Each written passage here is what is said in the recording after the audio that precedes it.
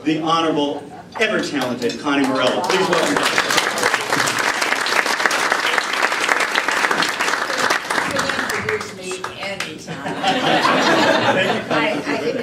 I wrote that for him. I just didn't want to admit it. I just want to welcome everybody and tell you this is an incredible group of very prominent people who care about that relationship 70 years later, and also they serve a darn good breakfast here. And I never go any place where I don't get as many berries as we have here as everything else. So this is a very interesting and important way to start Friday morning, because it is about that special relationship, why it matters 70 years later. And I'm going to be introducing Mac Thornberry, and Mac is going to then introduce His Excellency Peter Westmacott and his colleague, Congressman Adam Smith. And so, you know, I might ask him to come up here right now. So if I could ask Mac, would you mind coming up here before I finish introducing you? Your Excellency, I think we have you in the center, and Congressman Smith. But I think one of the reasons this was particularly important to me is that I am a commissioner on the American Battle Monuments Commission. This is the group that is the guardian of our American cemeteries overseas. There are 24 of them, and the monuments. So I had the opportunity to go to Normandy for D-Day. And I must say, as you all know, since you watched it on TV and heard about it and read about it, it was exceedingly moving. And to see those veterans from the Second World War, many who had served at Normandy, on the shores of Normandy, to see them being hugged, being recognized, it was just very moving, very moving. But I also, because we have His Excellency Peter Westmacott here, I wanted to mention that on Memorial Day, I actually was in London. We spent Memorial Day, the commission, at Cambridge Cemetery, Cambridge American Cemetery, and at Cambridge Cemetery, they have also a wall of the missing. And there were two names that I thought I just mentioned to you on that wall of the missing. One was Joe Kennedy, Jr., and the other one was Glenn Miller. Well, then we also went to Brookwood Cemetery, which is a smaller one, but it is also surrounded by the Commonwealth, Graves Commission too, which has people who are buried there in all of the various areas that are part of the Commonwealth. So again, it's another way of kind of linking up the UK and the United States. But today I have the honor introducing the Vice Chairman of the House Armed Services Committee, the Honorable Mac Thornberry from Texas. As a matter of fact, I just want to mention that I served in the Congress for 8 years in the minority, and then he came along, and it became a majority. So then I had 8 years in the majority with Mac, and I always saw him as a very highly respected, very dedicated, fair man. So thank you for making it the majority at that time. He, in the years since he was elected in 1994, he's established a reputation as one of the leading authorities on intelligence and national security issues on Capitol Hill. He's also become known for his ability to look over the horizon. I call him an oracle when you really think about what he's accomplished. He is sort of that oracle. In the mid-1990s, as an example, he was one of the few members of Congress talking about the revolution in military affairs and the need to increase our investment in such areas as special forces and unmanned aerial drones. Imagine, in the mid-1990s. In the late 1990s, he saw that the nation's nuclear weapons complex needed reforming, and he introduced a bill to do just that. And when the Wen-Ho Lee spy scandal revealed holes in our nuclear security, his legislation became the basis for a package of reforms that were signed into law. Well, a few years later, he was unfortunately proven right once again. He was one of these people who says, "I'm sorry I was right," but we could have pleaded from what he had predicted. or what he saw. In March 2001, he introduced a bill to establish a Homeland Security Department. You believe that? So that America was better prepared for a terrorist attack. 2001. On September 10th, the bill had only a handful of co-sponsors, and by the 12th, by the following June, too, it became the basis for legislation that was signed into law.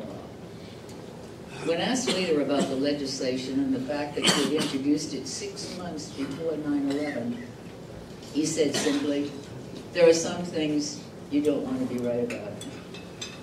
Defense News has called him a smart hawk who's not afraid to buck the party line, while National Journal has called him the E.F. Hutton of Congress, because when he talks, everyone listens. I wish I had that ability. And if you listen to speculation today, Mac is in line to become the next chairman of the Armed Services Committee. But I'll leave that for the speculators. Got something much more important to do, and that is to have you welcome Mac Thornberry, the Honorable Mac Thornberry.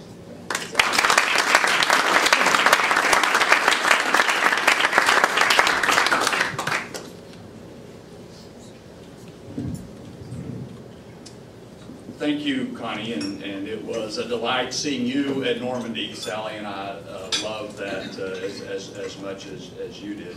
I got to confess, though, I have a little bit of resentment against Consulman and his henchmen for getting me into this gig this morning, because they know enough about my interest to know that I could never turn down an opportunity to come and talk about the special relationship, and at the same time I would always feel inadequate in trying to do that. It's kind of like one time Lady Thatcher came to Amarillo, Texas to do a charity event, and I was asked to introduce her. It was the most nervous I'd ever been for any speech ever. Not because I thought that I would impress the audience, because obviously they didn't care about me. I was just standing in the way of listening to her. I wasn't trying to impress her because this is one of the leading, towering figures of the 20th century. But it's just there's some sorts of things that you ought to do right. And that's kind of the way I feel about this topic today. So in my inadequacy, I will resort to, of course, quoting Churchill, when he talked about the special relationship at Harvard in 1943. To a large extent, they are the ties of blood and history. Excuse me, my eyes are law, language, literature, these are considerable factors. Common conceptions of what's right and decent, a marked regard for fair play, a stern sentiment for impartial justice, and above all, the love of personal freedom, or as Kipling put it, lead to live by no man's leave under the law. These are the common conceptions on both sides of the ocean among the English-speaking peoples. I think that really captures what the special relationship is. That's the essence of it. We have a shared history, shared law, shared language, shared culture, and largely shared interests. And those things are special not just because we share them, but because many people believe they are the foundations of what we think of as Western civilization. I want to highly recommend a book that came out last year by Daniel Hannan, who represents a part of England in the European Parliament. It's entitled Inventing Freedom, How the English-Speaking Peoples Made the Modern World. And basically he goes through a chronology of the history, but also an analysis of the reasons why the English-speaking world has been the most successful, has set the standard for the rest of the world. And in one part he boils it down to three key factors: the rule of law, personal liberty, and representative government. Those were the things that were born basically in the shared relationship. I would say God invented freedom, but in his term they were invented in the English-speaking world and have spread and created more prosperity and security than anything else. And it's just interesting for me to think back. That speech I was mentioning when Lady Thatcher came to Amarillo, Texas, I was all ready to hear about Gorbachev and the Cold War and all of these anecdotes for being in that position. It wasn't anything like that. She talked about the rule of law. it was more like a law professor's sort of speech. And at the time I was kind of disappointed. But the truth is, she figured she was not there to entertain us with stories about the past. She was there to help warn us about the essential freedoms of our civilization and how we better not let them get away. And so I was thinking back to that speech as I was reading Hannon's book about what those foundations are, and I think she had pegged them. Because if we don't remember and understand, if we don't protect and nurture the foundations of our strength, obviously we can lose it bit by bit. It's kind of like Lincoln warned in his Lyceum speech, the silent artillery of time that helps us forget our founding. And as y'all remember, he went on to say that for us, as a nation of free men, we must live through all time or die by suicide. It's up to us. And of course, there's a number of ways a country can commit suicide, one of which is to forget what made you what you are. Forget those values that were essential to your founding. To lose the rule of law, to have it erode, or personal freedom, or to have representative government that doesn't function. You know, if any of that rings a bell, then you can think about and you can also spin yourself to death. And particularly for democracies, you can also fail to defend yourself. And so I believe military strength and a willingness to use it when appropriate and if necessary still matters. And I would say that one of my primary concerns about the special relationship is the downward drift in our willingness to defend ourselves both with money and in spirit. Partly because it makes the special relationship a little more one-sided in that area, partly because it limits our joint ability to spread those values that we were talking about through the rest of the world, partly because of what it says about what's happening inside our countries when we become more self-absorbed. But I do believe the pinnacle of U.S.-British military cooperation was D-Day, as Connie was mentioning. It was incredibly moving for Sally and I, too, to be there. By the way, at the international ceremony, by far the largest ovation from the crowd was for the Queen. Much more so than any of the other figures who were there. And if the French can applaud the Queen, things are looking up. But if you think about it, it is remarkable. A joint military command, British soldiers serving under American command, American soldiers serving under British command. It is remarkable.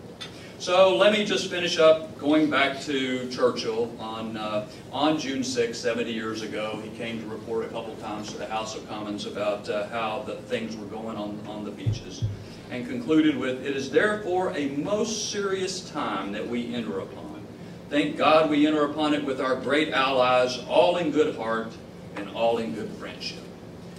Ladies and gentlemen, I think we're in another very serious time, most serious time, when we need the strong ties that come with our special relationship. So now let me turn and give the opportunity for the view from across the pond. It's my pleasure to introduce Her Majesty's Ambassador to the United States, Sir Peter Westmacott. He has been involved in British diplomacy for more than 40 years, including spending time as the British Ambassador to France and also to Turkey, a very key country. He spent 3 years as the Deputy Private Secretary to Prince Charles, has been stationed here in Washington before, but we are certainly delighted to have him with us today. Sir Peter.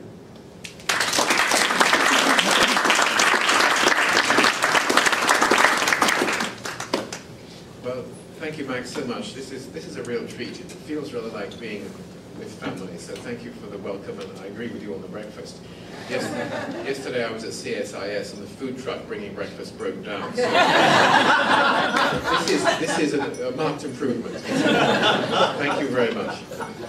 A few thoughts, and then I think the value of an occasion like this is to have a proper discussion and see if we can deal with some Q&A. You mentioned feeling inadequate. You shouldn't feel like that, Mac. You did a beautiful job of giving a flavor of the special relationship and why it matters. I feel in many ways almost more so. A couple of little anecdotes, and then I'll touch on a few points before we get into a discussion.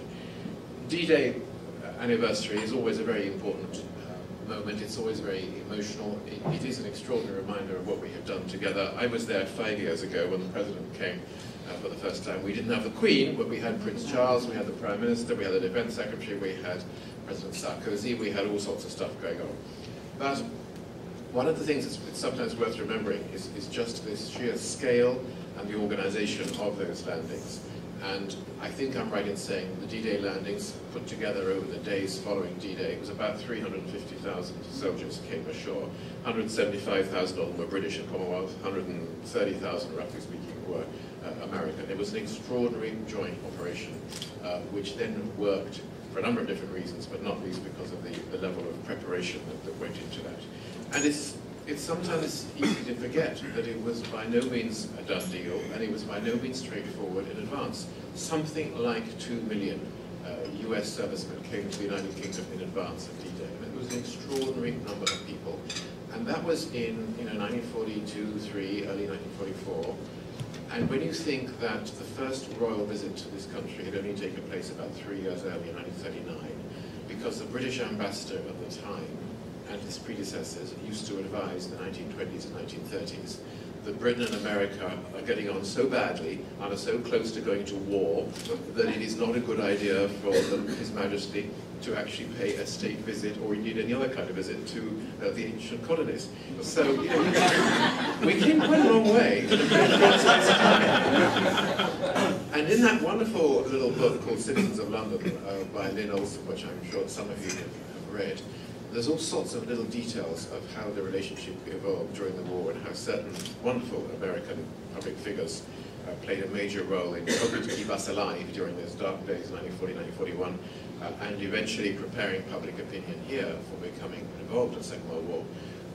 Here's a little kind of a factoid, but it does illustrate the point. Of all the mail sent back home after D-Day landings by US servicemen who come to live in France, something like 40% were sent to the British families that put them up, and 60% to their own families and loved ones back at home. And that was a voluntary operation by so many of those British families, because in fact there were barracks and billets, and there were formal places for the soldiers to stay.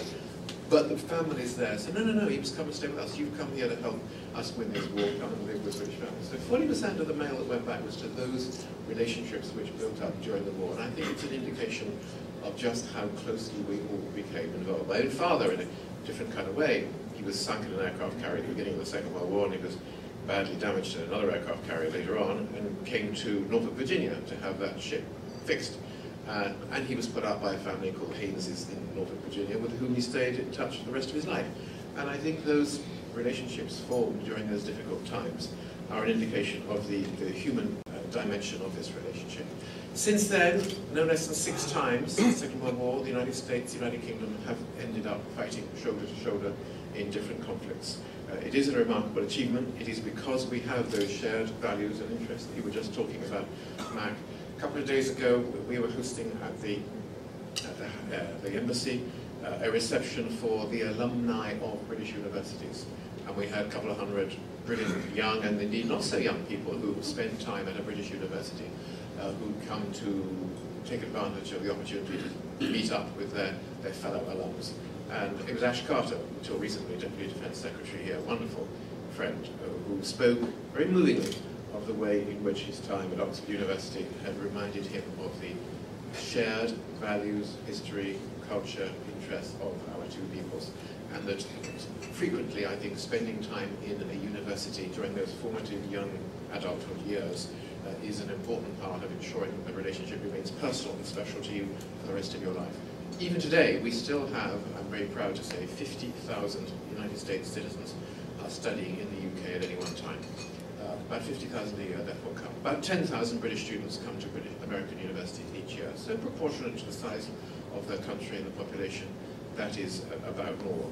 And we are very proud of the number of people in all sorts of important positions, some of it in the White House administration, Supreme Justice, Supreme Court, some of it in business, some of it in media, people who have spent time at a British university. And I think that's a very important part of keeping this relationship feeling as special as it is. There are lots of other things that remind us of what's going on. You've quoted Winston Churchill. There are all sorts of wonderful Churchillian stories, and he is perhaps the example of it. The statue outside our garden, where Winston Churchill looks upon Massachusetts Avenue, as many of you will know, 1 foot of it is on British territory and 1 foot of it is on the United States territory. Quite who cuts the grass is sometimes a matter of dispute. But he is the quintessential Anglo-American, and he is the example of so much of it that is special. But take a look around at some of the other things that are going on. We are about to celebrate the 800th anniversary of the signature of the Magna Carta. And as my Prime Minister said on the anniversary of its 799th year of its signature last weekend, I am almost ashamed that American school kids know more about the importance of Magna Carta than we do here in Britain. And he's determined that we should all learn rather more about it. He wasn't actually interrogated by David Letterman about the Magna Carta. I couldn't remember what it meant in English, but we don't. But it is, nevertheless, very important in terms of those individual liberty, accountability, representative government, and the fact that there cannot be autocratic monarchs without any responsibility to their people in a functioning modern society. But that was 800 years ago. We are very proud of the fact that 2 copies of the Magna Carta are visiting the United States on the occasion of the 800th anniversary. One is already in Houston, another is coming to the Library of Congress a little later on. And the one that comes to the Library of Congress was actually signed in 1215, and it's coming, I think, with the Royal Edict of Implementation. And we're going to have a celebration at the Library of Congress around that event. And I think that's an example of shared values, shared origins, how some of the things which way long time ago helped make the United Kingdom what it is now have been of value as other countries have established their own set of fundamental principles which guarantee the liberty of individuals and the rule of law, and as we see in this wonderful country, the prosperity of the country. At the defense level, that relationship continues to go from strength to strength. Just 10 days ago, for the first time since the 1940s, we had a meeting of all the Joint Chiefs militarily in London. Hadn't happened in the UK. It's happened once, I think, here in the United States just 2 or 3 years ago. But we have revived the habit of the British and the American all chiefs getting together to look at the military defense challenges, the budgetary stuff, but also the operational issues that we need to look at together. And it was a reminder not only of how closely we do cooperate, how much we have an identity of views and values, but also of the extent to which we are embedded with a level of interoperability between the United States and the United Kingdom, which is really very extraordinary. Right now, as we prepare what we're going to do to try to help ensure that the terrorists of the ISIL do not overrun the whole of Iraq, there are a whole lot of different things that are going on. Some of it visible, some of it not so visible. The United States, the United Kingdom, other close allies, of course, as well, who are working together in a way that is so automatic, so normal, so much part of our daily lives. British pilots flying US aircraft, Royal Navy ships accompanying US aircraft carriers, all sorts of different things that we are doing. Backfilling operations that may be necessary in other parts of the world to allow certain things to happen in and around the Gulf. Cooperation on counter-terrorism, support on the humanitarian side for the displaced people in the countries concerned. So all that is happening almost as if everybody is unaware of it because it is so natural and so automatic. A year ago, I had the privilege of going to Colorado Springs with Prince Harry of the royal family for the Warrior Games. Warrior Games are a rather, I think, wonderful American invention where we have had the privilege of being the only foreign nation invited to send a delegation.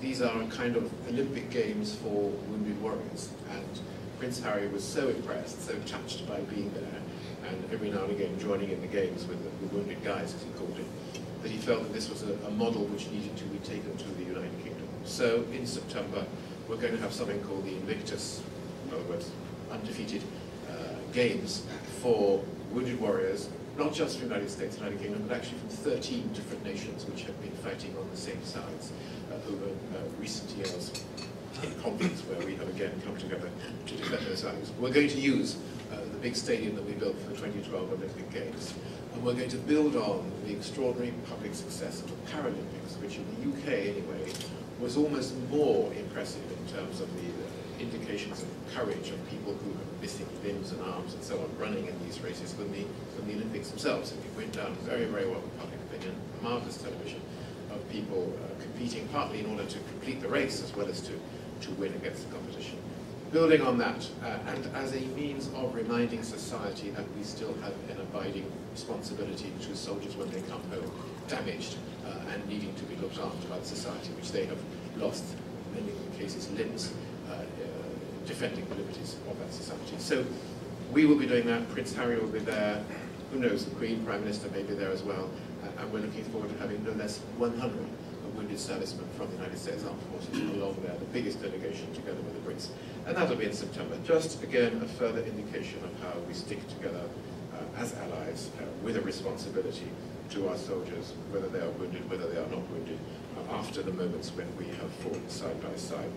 And that will take place 1 week after the NATO summit, which is going to take place this year in September in the United Kingdom, in South Wales. We look forward to welcoming the President and, of course, 30 other heads of government, plus the heads of government of the NATO partners who will be there as well. A few months ago, people were saying, well, what do we need NATO summits for? Because the Cold War is over and, you know, everything's hunky-dory, isn't it? Well, actually, no, it isn't. And nobody's saying anymore, what's the point of having a NATO summit? It's going to be an extremely important occasion. We've got to take stock of what's been going on in Central and Eastern Europe. We've got to take stock of the fitness of our alliance. And as Mac was saying absolutely rightly, we have to look at the continuing commitment of other members of the alliance, not just the United States, to shoulder their share of the responsibility to ensure that we stay up with the commitment to 2% of GDP being spent on our defence spending. The United Kingdom is above that level. Not very many European partners are. And it's extremely important as we look at the threats that are around the world, which we're having to face up to, that we all remain absolutely committed to what we're doing together. Meanwhile, in addition to dealing with those territorial issues, counter-terrorism issues, we've got to deal with cyber, we've got to deal with a whole range of other challenges. We have to deal with, I'm sorry to say, the fallout of things like the Edward Snowden disclosures of what we are up to in terms of trying to defend our own freedom and our own values. And perhaps I can close just by telling a little story which was reminded me by the chairman of our own Intelligence Select Committee, who was here just a few days ago. But back in those days of 1940, 1941, when it was all dark and we were on our own, and it wasn't at all clear that Hitler wasn't going to succeed in overrunning the entirety of the European continent, we did have a very, very successful code-breaking operation at a place called Bletchley Park, of which we've just been honouring some of the former members. And we did manage to break the codes on the German U-boats. Otherwise, we were going to lose the Battle of the Atlantic. All those convoys, all that equipment you were kindly sending to us to keep Britain afloat were going to the bottom of the ocean. We broke the code. We managed to intercept the U-boat instructions. We knew where they were coming. We could destroy them. We could warn the convoys. And we began to turn the corner. And not least, thanks to that success of that operation, the United Kingdom survived until the United States came to the rescue, if you like, after Pearl Harbor. Had Bletchley Park been the victim of an Edward Snowden whistleblowing so-called operation, the entire value of that intelligence operation, keeping the United Kingdom in the war, would have been lost. So there are moments, the point about Bletchley, when it is absolutely essential that intelligence operations in defence of our national security must remain secret. It doesn't all have to be advertised in The Guardian, The New York Times, and the Washington Post at every time, just because one or two people who work in those organisations think it would be fun to make it public. So a little warning that these things are important, and it's not frivolous, and it is not hiding things that don't need to be done. It is actually necessary for our national security to ensure that our real secrets remain secret. I think that's plenty from me by way of introduction. Congressman, thank you so much for having me, for the warm welcome. Thank you all for having us here. I look forward very much to doing my little bit to help answer any questions that you have in a moment.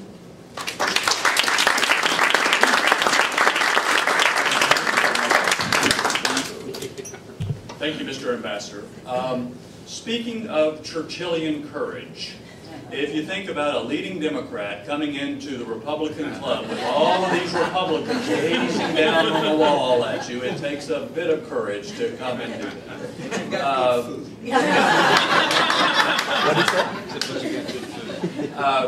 But seriously, of course, the top Democrat on the Armed Services Committee is Adam Smith from Washington.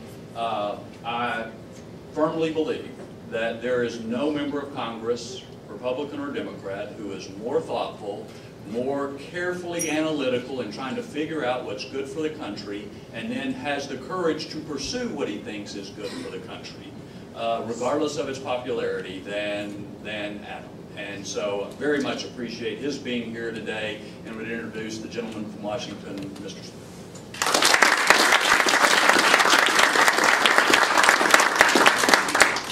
Thank you, and I want to thank Mac for his great leadership on both the Intel Committee and the Armed Services Committee. We've had a great working relationship the entire time I've been on the committee. We were chair and ranking member of the Terrorism Subcommittee for a period there.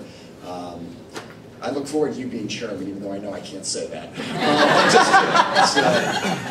If it helps me to root for other guys, then I'll do that. However we get you there. No, great member of Congress. Very, very thoughtful, and keeps up the bipartisan tradition on the Armed Services Committee that has kept us going in some very, very difficult times. I'm pleased to have the opportunity to be here with him and with the ambassador. I had the honor of visiting Normandy with my wife about 5 years ago, and it is an incredibly moving experience to look at that and think of the courage and the sacrifice that it took to do that. Just an unbelievable operation. It was something to see.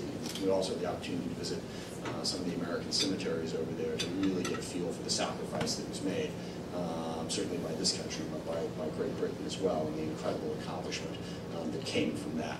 Although I will say, when I think of Winston Churchill, the first quote that always comes to my mind is that you can always count on the Americans to do the right thing once they've exhausted all the other options. So, no relationship is perfect. You work your way through it. I was also thinking about what the ambassador said about the great uncertainty of that time. And I grew up reading about World War II in history books. We won.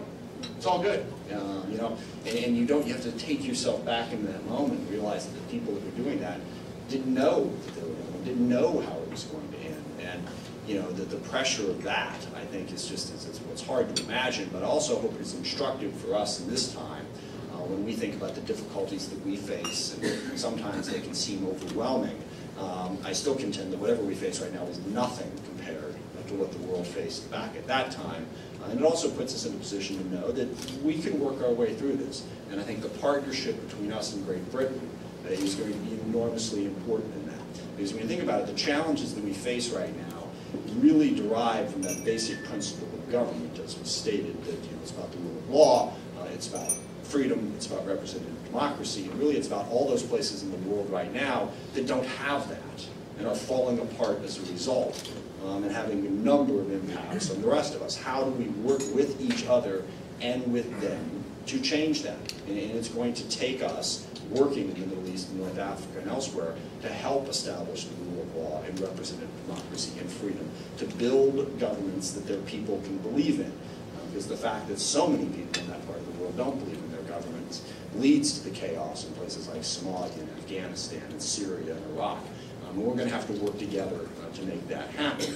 And I want to compliment Great Britain. We're going a slightly different direction. I know the Armed Services Committee, and certainly I agree with Mac that a strong military is an enormously important piece of this. But I honestly believe that going forward, the more important policy for us is going to be development policy.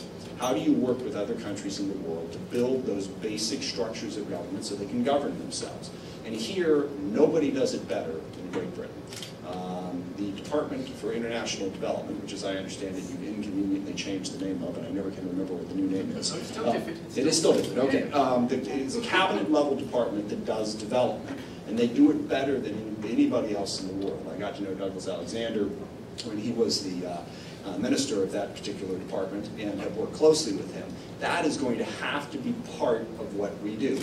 I mean, we could go into Iraq right now and drop a bunch of bombs in 2 weeks, 3 weeks, 6 months from now. Things wouldn't be really that much different. What we have to figure out how to do is build the basics of governance and the basics of society. Iraq regrettably fell apart this time because, well, Maliki and others didn't build a lasting government. It's corrupt and incompetent, and the people won't stand for it. So we're going to have to work comprehensively on security and on development. And I can think of no better partnership to get that done right, than working with Great Britain on both pieces of that. So I'm pleased to be here in such distinguished company. And again, I really just want to emphasize how great it is to have Mac Thornberry in Congress, head on the Armed Services Committee, to be able to work together and solve problems. I tell people this all the time. People think about politics these days. They think of partisanship. They think of polls. They think of who's good. Mac and I think of it as trying to solve problems to make our country a better place to live in. That's what it's supposed to be. And it's really great to have a member of Congress so high up on the other side of the aisle who not only believes in that, but has pretty darn good at making it happen. So it's great to be here. Look forward to your questions.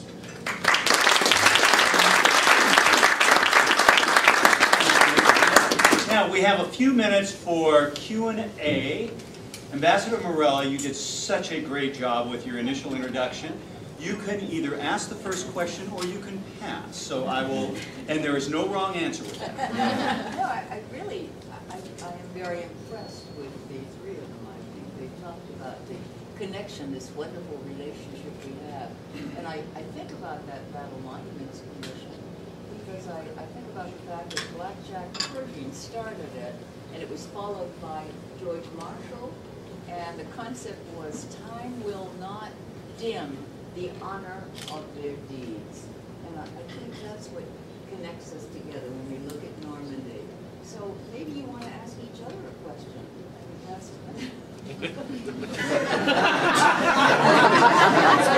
Throw a curveball. Well, sure. Come here often? No. I'll tell you what. We'll come back to that, Connie. Scott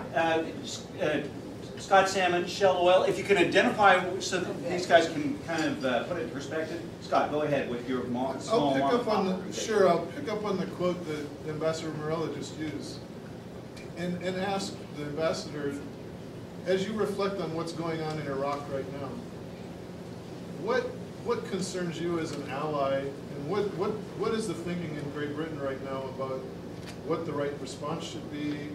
Has America let you all down, or I mean, where does this go, and how do you look at this? And all three mics are live. Do these work? Yeah. Of course, I happen to be in the United States at the moment, so I'm less well aware of what public opinion in the UK is thinking. Couple of thoughts. I think that what's going on in Iraq at the moment has, for better or for worse, revived a certain amount of debate about what happened 11 years ago, 2003. Was it the right thing to do? Was it the wrong thing to do? Who's responsible? Who's not? We've seen quite a lot of people here taking the airwaves and to the print columns saying what they did right or not, as the case may be, and how others since then may have made a mess of it. A little bit of the same thing going on in the UK. I think overall, in Britain, there is a sense that the invasion of Iraq in 2003 was something that was not well implemented and may even have been misconceived at the beginning. We sometimes forget that although we did, of course, go in together in Iraq, there were demonstrations of 500,000 people in the streets of London against that intervention before it happened in 2003. And in the next few months, probably, we will see the publication of an enormously detailed report, a public inquiry that's gone into the whole question of the Iraq conflict and how and what and all that sort of stuff. So it's still a live issue for public opinion in the UK. Fast forward to today, and I think there is a sense that this is to some extent maybe the legacy of all that, though people aren't all that specialized in their knowledge of it. But there is also a very strong sense which comes through in the people that I talk to and who know about Iraq and the stuff that I read, that we didn't leave Iraq in that bad shape, that we left, or you in particular, left not of your own volition but because you were asked to leave, and that what we have seen, unfortunately, has been poor government. Others mentioned that it was corrupt and incompetent, but almost worse than that, that's bad enough, a very sectarian approach which has not been inclusive and has driven Shia and Sunni against each other and done, I'm sorry to say, not nearly enough to try to integrate the Kurds into a single functioning Iraqi state that exists on paper, at least, at the moment. So I think there is all that out there, and the last point that I would make is that because of that, if you like, sense that it has not worked very well, and that last time we got involved was not an unmitigated success, there is the same kind of reluctance to get involved directly, militarily, in the United Kingdom today, as there is in public opinion here in the United States. Hi, Peter Bagan, Scan Health Plan. So first of all, thank you for all the words this morning. My dad served in England during World War II, and then after the invasion was in Cherbourg unloading. So he was in Hull and London. But my question is, following up on this discussion, there's been a lot of talk about potentially the partitioning of Iraq. You refer to it yourself as, the Kurdish area and other areas. Do you think that is going to happen, and what effect would that have on geopolitics in the wake of that? I'll pass it to a real expert in a second. I think the hope of all of us would be, I think, that Iraq remains as a functioning country. You tear up maps and borders at your cost, it seems to me. It becomes extremely messy. Whatever you may think of the basis on which those borders were drawn after the collapse of the Ottoman Empire at the end of the First World War, to rip a country apart often leads to yet more tensions turning up and yet more bloodshed. So I think we're not at that point. I think that it is perfectly possible to have a government in Iraq which adopts a more inclusive approach to all the different groups, tribes, faiths, ethnicities that exist in that country, so that Iraq can become a successful, highly prosperous country, because there's immense natural riches in that country, which remains intact. I think myself that it's too early to talk about the fragmentation of the country, but I'm not a bit surprised that people are talking about it in hypothetical terms because of the problems that we have seen arise over the last few years there. Well, I just agree that a functioning Iraq is still possible, and I completely agree that you wipe away old borders at considerable cost and considerable risk. But it may end up that way. But just for the people who say, oh, that wouldn't be so bad to have a sectarian division, remember the Sunni side of that are not nice people.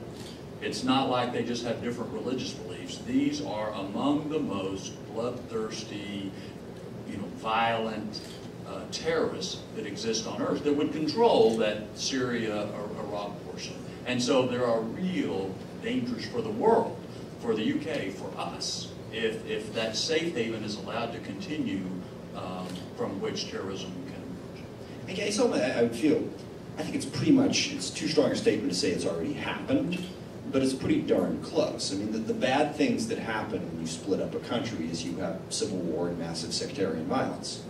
Yeah, that's been happening in Iraq now for at least, I think, 7 years, probably longer than that. So I think as you look at the facts on the ground right now, you look at the Kurdish portion, the Sunni portion, the Shia portion, they are as separate as they've ever been.